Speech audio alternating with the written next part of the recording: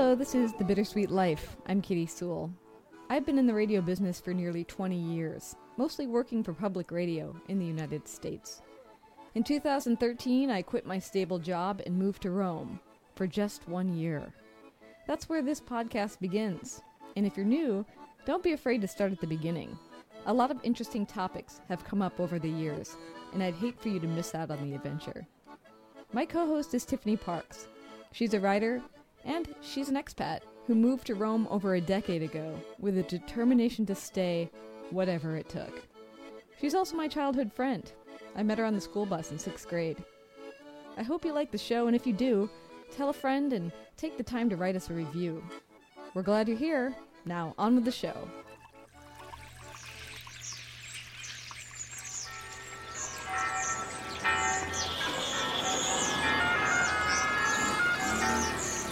Welcome to Rome. This is The Bittersweet Life with Katie Sewell and Tiffany Parks. Hello, this is The Bittersweet Life. I'm Katie Sewell. I'm Tiffany Parks. And today, we journey back to Rome and back in time to the era of the Borgias. Dun, dun, dun. Yes. Or dun, dun, dun, depending on what you like about history. This is a show that we actually meant to do while I was still in Rome, but we never got a chance to do it. But we decided, why not do it? You're still in Rome. Yes. So here we are. Yes. So where should we begin? Well, the Borgias are a fascinating family. And I think anybody who's ever come across the Borgias, enough to learn something about them, can't help but be fascinated by them. Because, well, first of all, a little bit of background for those of you who may not know about the Borgias. So they were actually a Spanish family. One of the members of the family back in the 1400s became Pope. His name was Pope Callistus III. He's not that well remembered, but as soon as he became Pope, he named his nephew as a cardinal, which is very common. They all did this, so it's not like it's, nepotism. Nepotism is actually, the word comes from this, because you would give these plum jobs to your nephews. That's where the word comes from. So this was 1455, and Rodrigo Borgia, the star of the family, he's the patriarch of the family, he becomes a cardinal in 1455 when his uncle becomes pope. He is famous for his basically lascivious lifestyle, and some would even go as far as to say evil personality. He was actually known as the Papa Cattivo, which means you can translate it. It could be the naughty pope, but it could also be the evil pope. So depends on how you want to translate cattivo. How do you think he thought about himself? Naughty?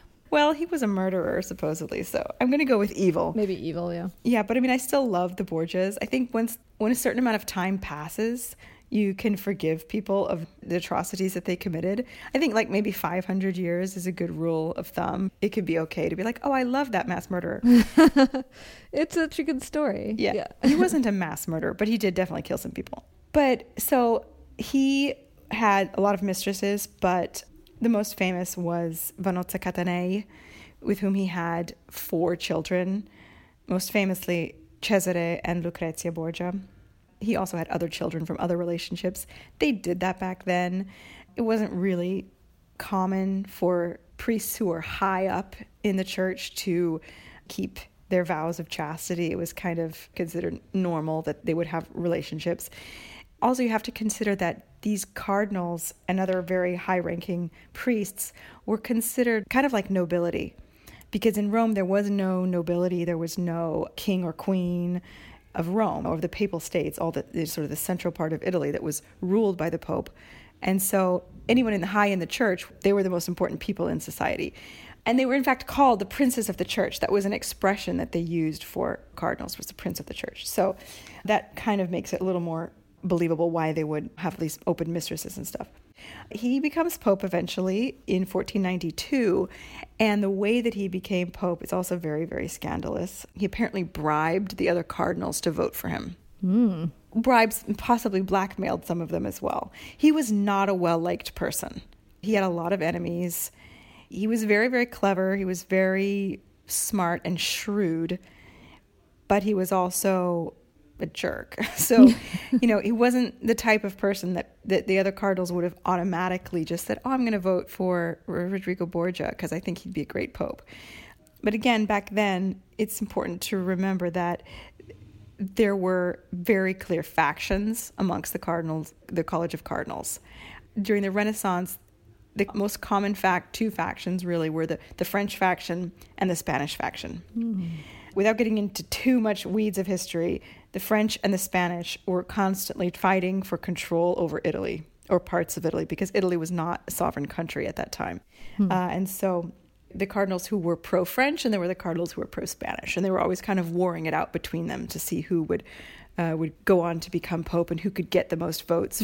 So anyways, moving on from the boring part, he becomes pope in 1492, and he immediately does what his uncle had done. He names his son, though, in this case it's his son, Cesare. He names him a cardinal.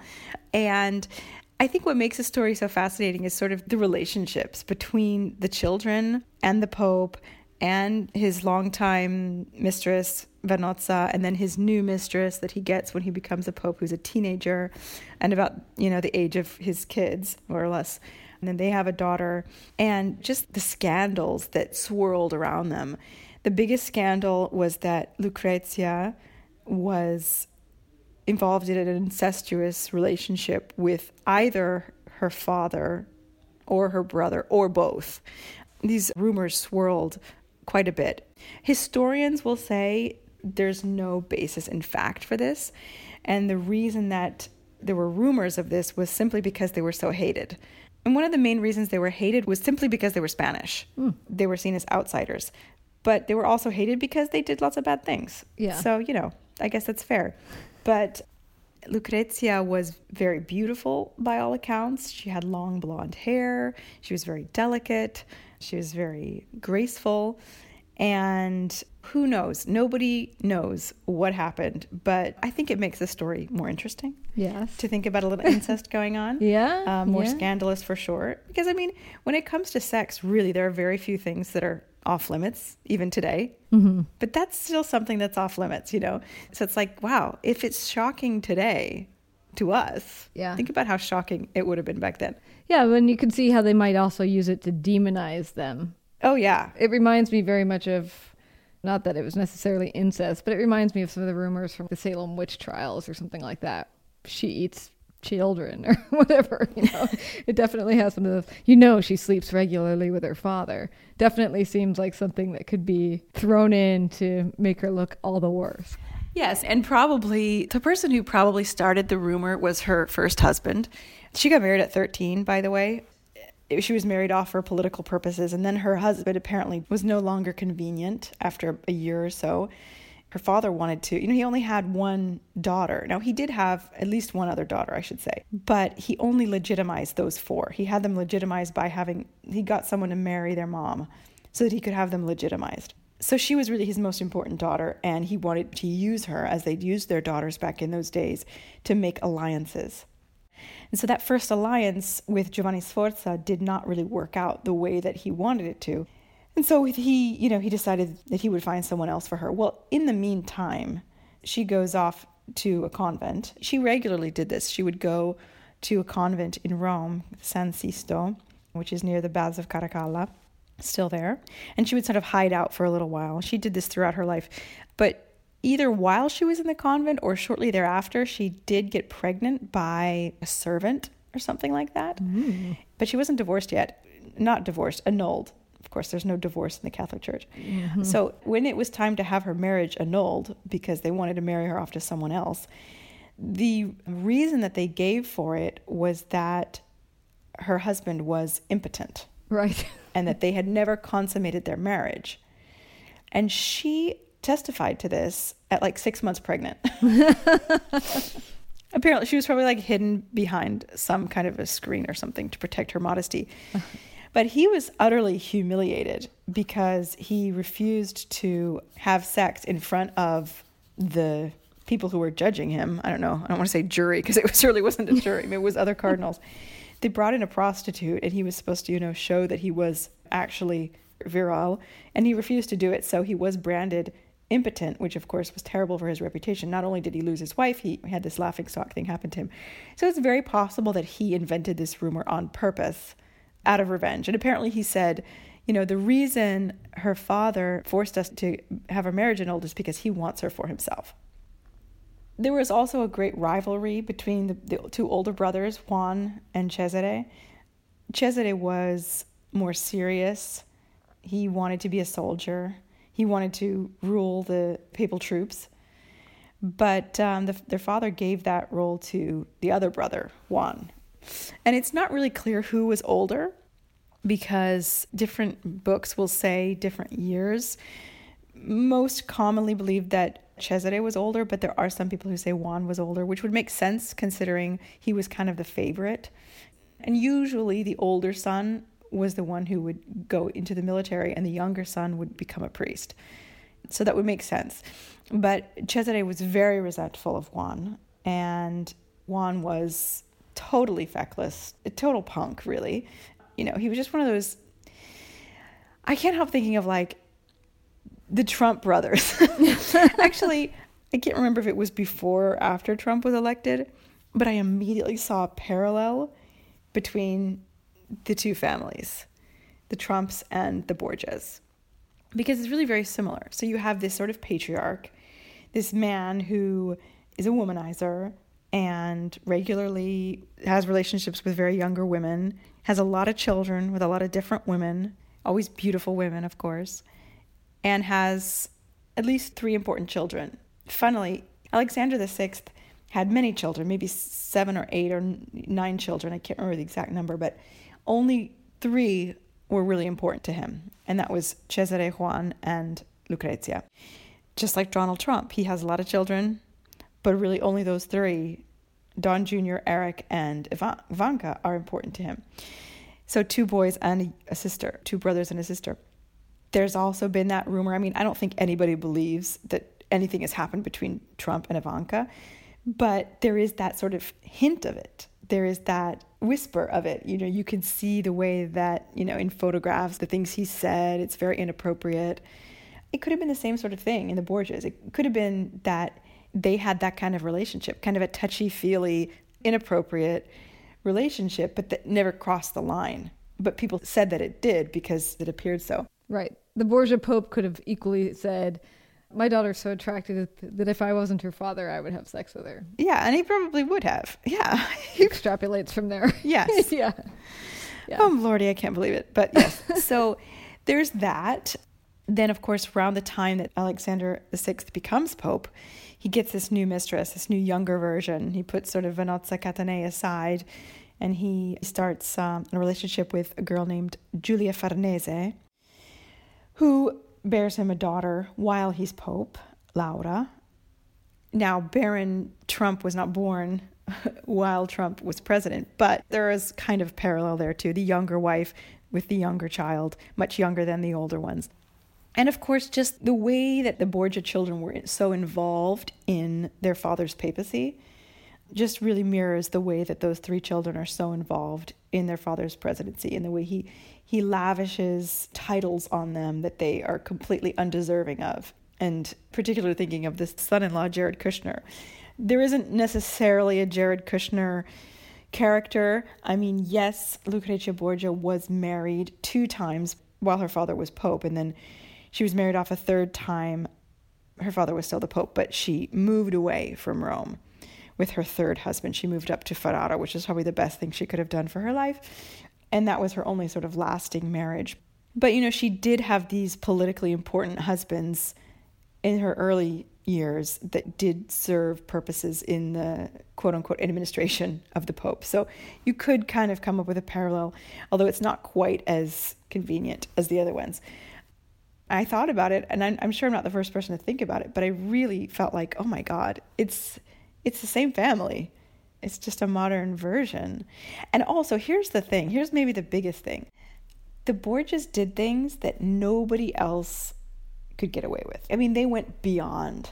Everything was to excess. Yes. Things that you think to yourself, how in the world could a pope get away with this? Like, they had orgies in the Vatican. I'm not going to describe it because I don't want to have to label this explicit, but look up, if you're interested, the Night of the Chestnuts, the name of the most famous orgy that occurred during Alexander VI's papacy. And the really great convenient thing for history is that his master of ceremonies, Johannes Burchard, he kept a record of everything. He wrote about everything that was going on. And that's why we know so much. And I mean, he probably did elaborate a little bit and exaggerate a little bit. But I mean, I doubt that he invented the Night of the Chestnuts. The Banquet of the Chestnuts, it might have been called. So these things truly did happen. And to what extent, I don't know. But they were going on, and it was crazy. The last thing I want to talk about, and then we'll start talking about where you can go in Rome if you want to, visit the sites of the Borgias, is the murders. So there were two, beyond any other random murders that they might have committed against people, and they definitely did. I mean, Cesare Borgia had his own personal assassin who basically just followed him around and killed whoever he asked him to kill. There were two important murders very close to home. And the first one was the murder of Juan Borgia. That occurred in 1497. So the brother. The brother, yes. Let's say the beloved. The more beloved to his father, but kind of hated and resented by his brother, Cesare. So he disappears one night after the two brothers have been dining together at their mother's home. They kind of leave together, but split up, supposedly. This is Cesare's version of that. They split up, and each went their own way. The next morning, they didn't hear from him. They assumed, okay, he's with a woman. He was a womanizer too. But after 2 days, they finally started looking for him, and his body was found in the Tiber River. It had been stabbed 9 times. This was devastating for the father, for the Pope, and there was this massive funeral and yada yada. But then, of course, they had to try to figure out who had done this. But the problem was there were too many possible people who had a motive. Everybody hated this guy. I mean, they hated him more even than maybe they would have hated the rest of the Borgia family, because he was such a jerk. He was always sleeping with everybody's wives and abusing people and beating people up and taking people's wealth away and just doing all the bad kind of things that you could imagine someone who's evil and has a lot of power doing. They never found out who did it, but some people think, and again, this is kind of the gossip that makes the story so much more interesting, some people think it was Cesare who did it. Yes. And one of the TV shows, because there have been 2 TV shows made about the Borgias, one called The Borgias and one called Borgia. And I think in The Borgias, they have it that Cesare killed him, and in Borgia, they have it actually that Lucrezia killed him. Mm. So either way, fascinating. What they don't have is just some guy he ripped off in the streets kill him, basically. Well, we know that's not what happened, because when he was found, he had his purse on him with 30 ducats inside.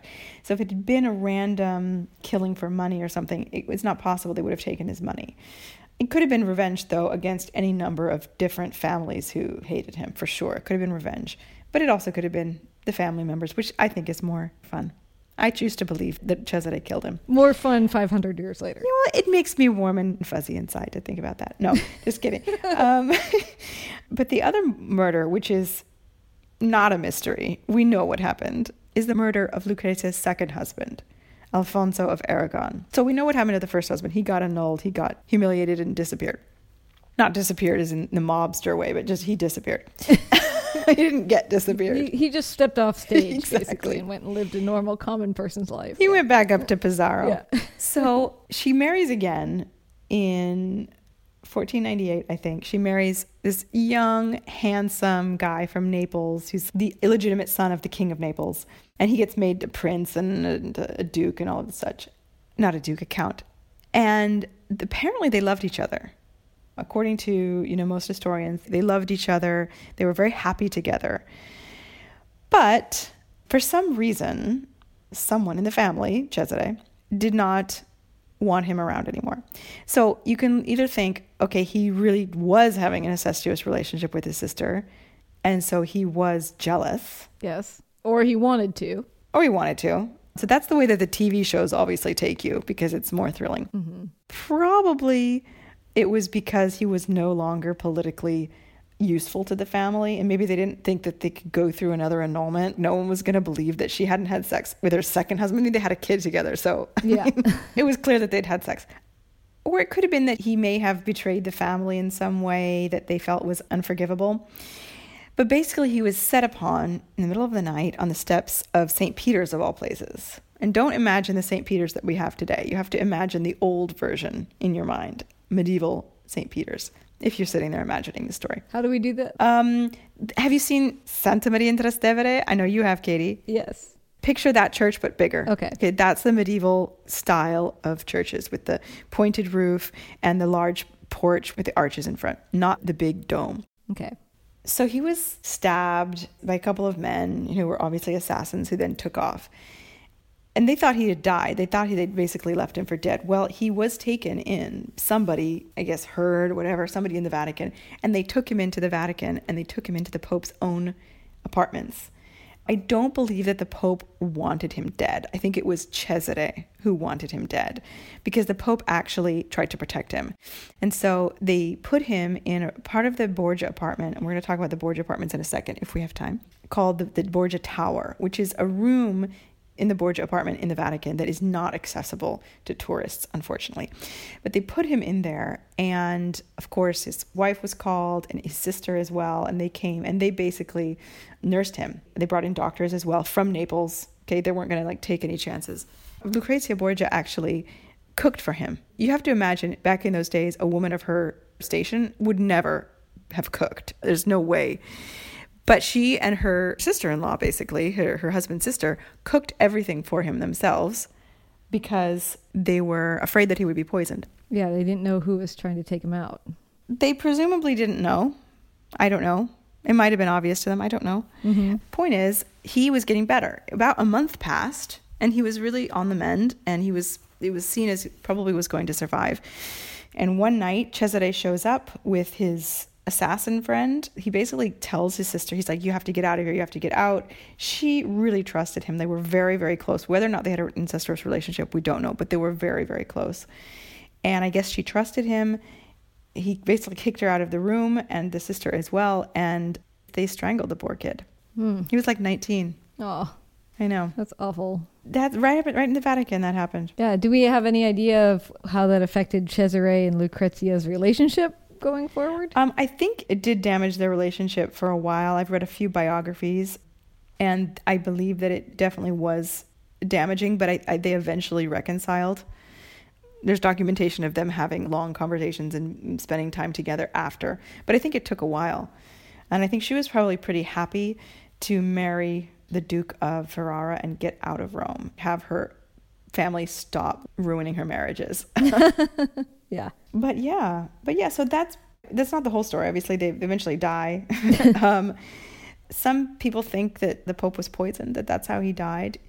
He was a very hardy person. Like, he was old. He wasn't that old by today's standards. He was probably in his late 60s, early 70s. I think he became Pope at 61, and I think he was Pope for 11 years. Mm-hmm. But, he was like one of those strong, vigorous people. Yeah. He apparently suddenly got sick, and his son, Cesare, got sick around the same time. Cesare survived. So a lot of people think he was poisoned. I think it's very possible that he was poisoned. And Cesare, being so sick from the same poisoning, was not able to hold on to any kind of power. I mean, like the idea...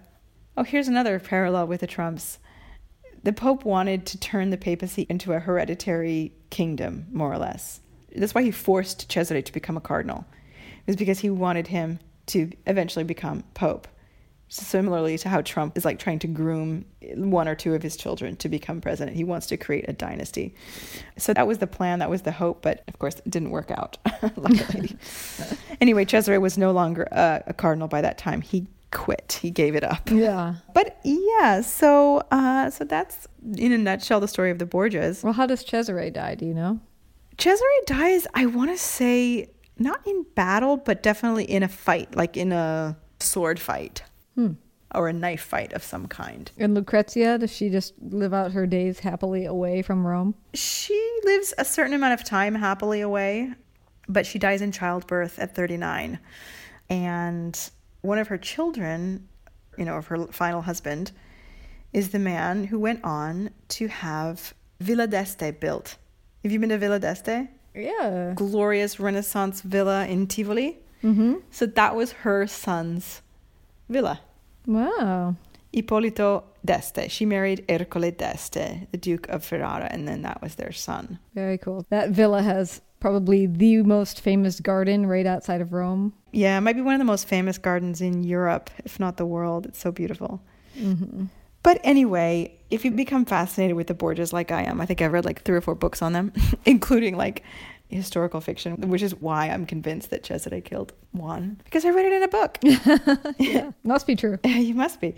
So first, the most important place you have to go is the Borgia apartment in the Vatican. Now, the Borgia apartment is, if you go to the Vatican museums, and if you've been there, you know this, the very last place you go is the Sistine Chapel. But there's a certain point you get where you have like choose your own adventure. Like you can go left or you can go straight. And if you go straight, you go straight to the Sistine Chapel. And if you go left, you go through a couple of rooms and you go to the Raphael rooms. The Raphael rooms are amazing. After you visit the Raphael rooms, you go downstairs. And this is why nobody wants to go there. And it's sad because there's some of the most amazing art in the Vatican, but it's such a long detour that if you've taken a long time in the earlier parts of the museums, you're exhausted by this point and you just want to get to the Sistine Chapel, which is why not that many people go there. So you might get lucky and you might have some time there to wander around without the huge crowds. So after you visit the Raphael rooms, you go downstairs and you're in the Borgia apartment. And there's a totally different feel down there. I don't know if you felt this when you went there. No, you didn't go there. Wait, have you been there? No, I did go there. You did go there? Yep. Okay. Mm-hmm. I felt like you purposely didn't go to the Vatican, but I think it's the Colosseum that you purposely didn't go to. That's correct. Okay. I went to the Vatican at the best time of year to go. January? In mid-January. Perfect. Good girl. When nobody's there. Well, some people are there, just not as many. Yes. So you go down there. I mean, first of all, you're in the Raphael rooms and they're just so bright and the frescoes are so just, rich and all of that. And you go downstairs and you go into this space that's just much darker. And I honestly feel that there's a sense of darkness in those rooms that's beyond just visual darkness. Because I just think so much evil happened in those rooms, the minimum being the murder of Alfonso of Aragon. So the rooms have recently been restored. I don't know if it was before or after you went, but they were restored and most of the paintings are really beautiful now, and you can really appreciate them because they were very dirty before. Almost all the paintings in the Borgia apartment are by Pinturicchio, an amazing early Renaissance painter, frescoist. And you can find a couple of portraits. There's a portrait of Rodrigo and there's a portrait of Lucrezia, very beautiful young 14-year-old Lucrezia. She would have been that age when it was painted. Like I said, the Borgia Tower is not open, but you can still wander amongst the rooms. There's these gorgeous fireplaces with the name Valentino written on them. Valentino was one of Cesare's names because he became Duke Valentinois. So he went by the name Valentino after that point. These little things, and you can see the family crest with the bull. And if you're a history nut and you like this stuff, it's very cool to be in those rooms and to see them. And also, according to a very senior, now retired guard in the Vatican Museums, who's also an amateur historian, there is still a chute inside the Borgia apartment where you could conveniently put a body, and it would basically take it down underground and eventually maybe into the sewers and out into the Tiber River. Wow. So, boy, not a place to accept a dinner invitation. Yeah, exactly. I have not seen this, just to be completely honest, but I've heard about it from more than one source. So it's probably there somewhere. Now, Claudio, since he's a guard at the Vatican and has to spend certain days sitting in the Borgia apartments, has he ever mentioned anything about an eeriness to there? I have to ask him. I don't know, but I definitely feel it every time I go down there. Mm-hmm. But it's also kind of odd because it's used as the modern religious art gallery as well. You'll be looking at these frescoes from the 1490s and all of a sudden there'll be this painting from 1970. It's a little bit odd. It's a little bit off-putting. Yeah. But definitely worth a visit, especially if you're interested in the Borgias. Yes. A couple of other places that you don't want to miss. One is a place called Salita dei Borgia, which is basically just a staircase, but it leads up to the church of San Pietro in Vincoli. And the building, basically there's a little courtyard right in front of San Pietro in Vincoli. Right before you go up the stairs that lead to that courtyard, there's a building that has an arch underneath it. So again, this kind of dark, eerie feeling that kind of just followed that family everywhere. This building was the home of Vanozza Catanei. And there's a little balcony in the front, supposedly called the balcony of Vanozza Catane, the mistress. So that is one place. You can't go inside, but I mean, you can see it from the outside. It's beautiful. It's covered in vines, and it's a really lovely little angle of Rome. Where is it? What part of the city? It's in Monti. Oh, okay. So if you look up the church of San Pietro in Vincoli, it's basically right there. There's this little staircase that leads up, I don't know, from Via Cavour probably. It's impossible not to recognize. We'll put some of these pictures on our social media. But it's definitely a beautiful spot, but it's also kind of a dark and dreary spot as well. Apparently this is the home where Cesare and Juan were dining with their mother the night that Juan was murdered. Oh. So next, you want to go to the Piazza Fiammetta. It's near the Piazza Navona. It's just outside the northern end of Piazza Navona. And in that square, you'll find little, it's not little, but compared to some of the palaces in Rome, it seems little. It's just a 3-story white building that is kind of all by itself. It's not right next to another building that's butting up against it. So it's kind of easy to recognize. And it's very Renaissance. You can tell that it's not one of the buildings that was, restored in the Baroque period or the late 1800s. That was the house of a woman named Fiammetta, I can't remember her last name, Fiammetta Michaelis, something like that. She was Cesare Borgia's longtime mistress. In front of her home now, there's a parking lot, but there's also like a parking strip between where you can park the cars, and that's full of pomegranate trees. Oh, is it? Yes. The first time I ever saw a pomegranate growing in real life in the was wild. In that parking lot in front of her house. Really? Yeah. That's so interesting. Yeah. Now, can you visit her house? I doubt it. No, you can't go in it as far as I can tell. It almost looks like it's used for something, but it's never open. It's not a tourist attraction. Right. So I don't know why there's a parking lot there, but... Well, I guess people in the neighborhood need to park somewhere. Yeah. It made me imagine, though, that maybe somewhere along the line there would have been just trees out in front. Yeah. With the remnants of a garden. It was definitely much more... it was always a city, but it was much more rural as a city. The thing about Trastevere was all fields, basically. Yeah, it was the country. Yeah. And lastly, the Palazzo della Cancelleria, which is this massive palace. It was originally called Palazzo Sforza Cesarini. Now it's known as Palazzo della Cancelleria. It's this massive palace near Campo dei Fiori. I should have looked up the address for you. I'll put it in the show notes. But basically, it's a street that leads sort of towards the main drag that runs through the center of Rome via Corso Vittorio Emanuele II. So it's a street that leads from Campo dei Fiori up to that big street. And it's on the left side of the street if you're walking up towards that street. And it's this ginormous, it's almost as big as Palazzo Farnese. And you can walk inside to the courtyard. It's almost always open, the courtyard at least. And it's beautiful because it has these beautiful arches going all the way around on 2 levels in the courtyard.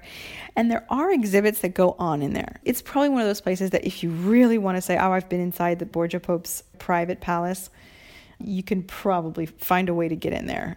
They're not big exhibits, but there's always kind of something going on there.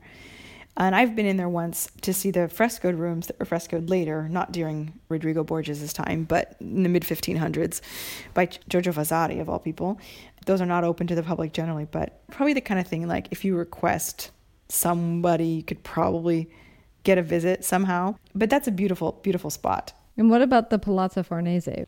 Well, Palazzo Farnese, so at the end of the relationship between the Pope and his young mistress, Giulia Farnese. I guess he was moving on to someone even younger. I don't know. She was only like in her early 20s. She was too old at that point. Once you're 20, I'm not interested anymore. She was very, very clever because when the Pope asked her, what can I give you? Instead of saying, I want this palace or this amount of cash or whatever, she said, make my brother a cardinal.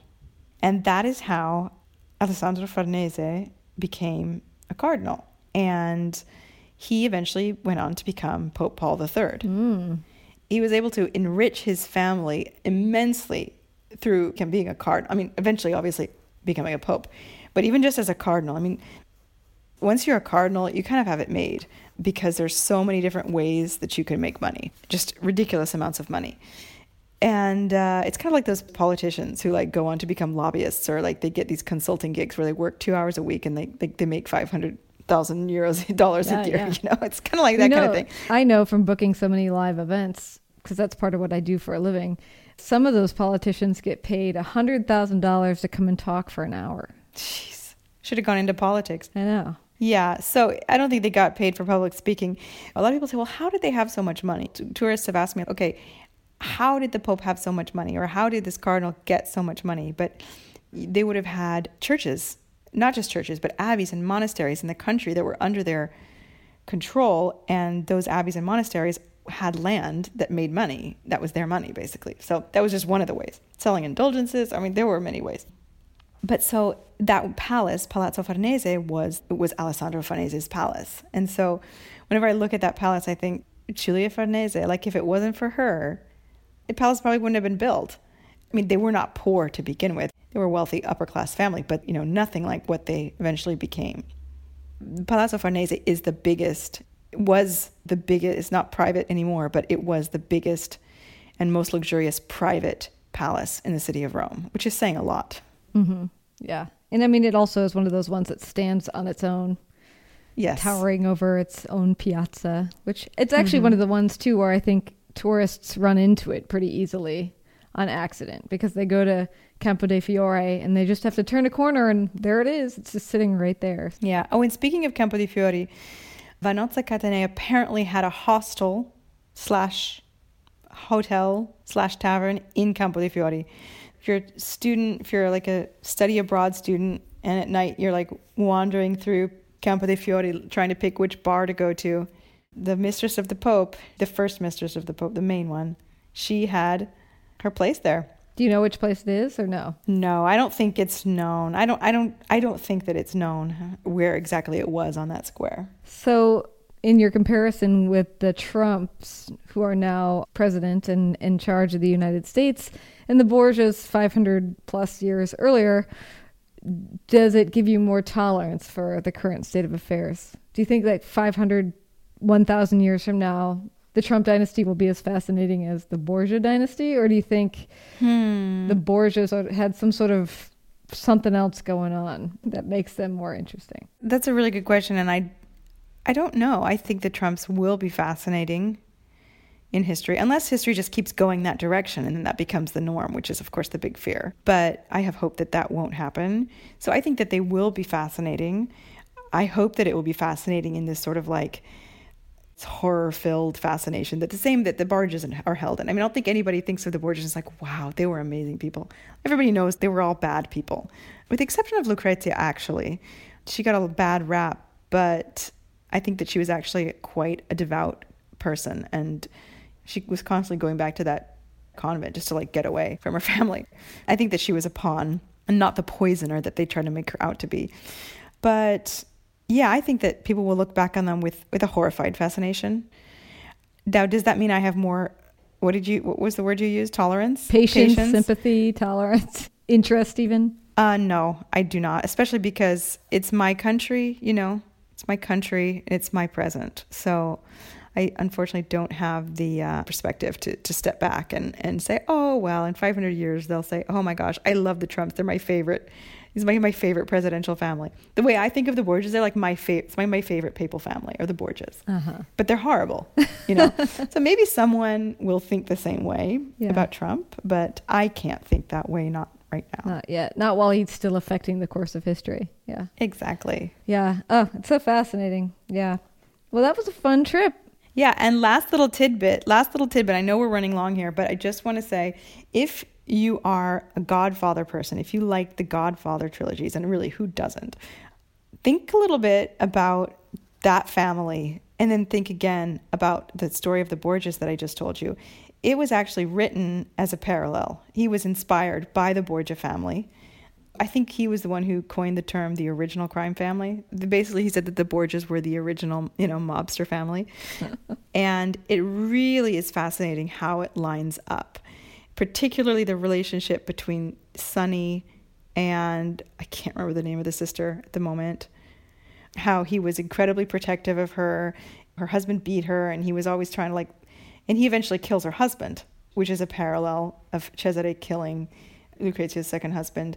And there's all these parallels in it. The two brothers, the two brothers who have this rivalry between them, trying to earn the favor of the father. And it's basically the same story if you look at it closely.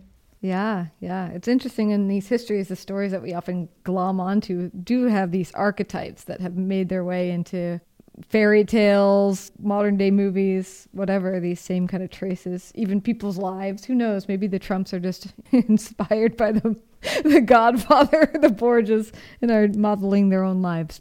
Who knows? Who knows? So fascinating. Well, perhaps one day next time I'm in Rome, we'll have to take everyone to the streets and go visit some of these places. All right. And until then, find us on social media so you can look at pictures of these places that Tiffany will post. We're on Instagram, Facebook, and Twitter at the Bittersweet Life Podcast or at Bittersweet Pod. And locations maybe in the show notes. Yes. Absolutely. Well, thanks for that trip through history, Tiffany. Oh, you're welcome. Thanks for suggesting it. Well, and until next time, this is The Bittersweet Life. I'm Katie Sewell. I'm Tiffany Parks. Join us again. Bye.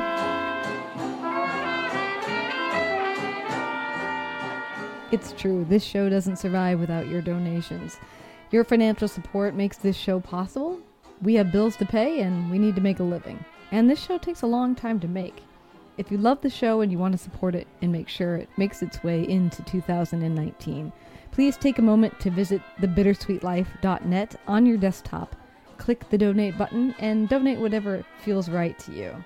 You will receive a handwritten thank you note in return, and even more than that, the swelling of our hearts loving you forever. That's thebittersweetlife.net on your desktop. Click the donate button and offer whatever it is that feels right to you. We really do appreciate your support. Additionally, if you're a person who would like to advertise to the Bittersweet Life audience, feel free to send us an email to get the conversation going. That's at bittersweetlife@mail.com. bittersweetlife@mail.com. Thanks for all the ways you support us, and have a great holiday. Bye.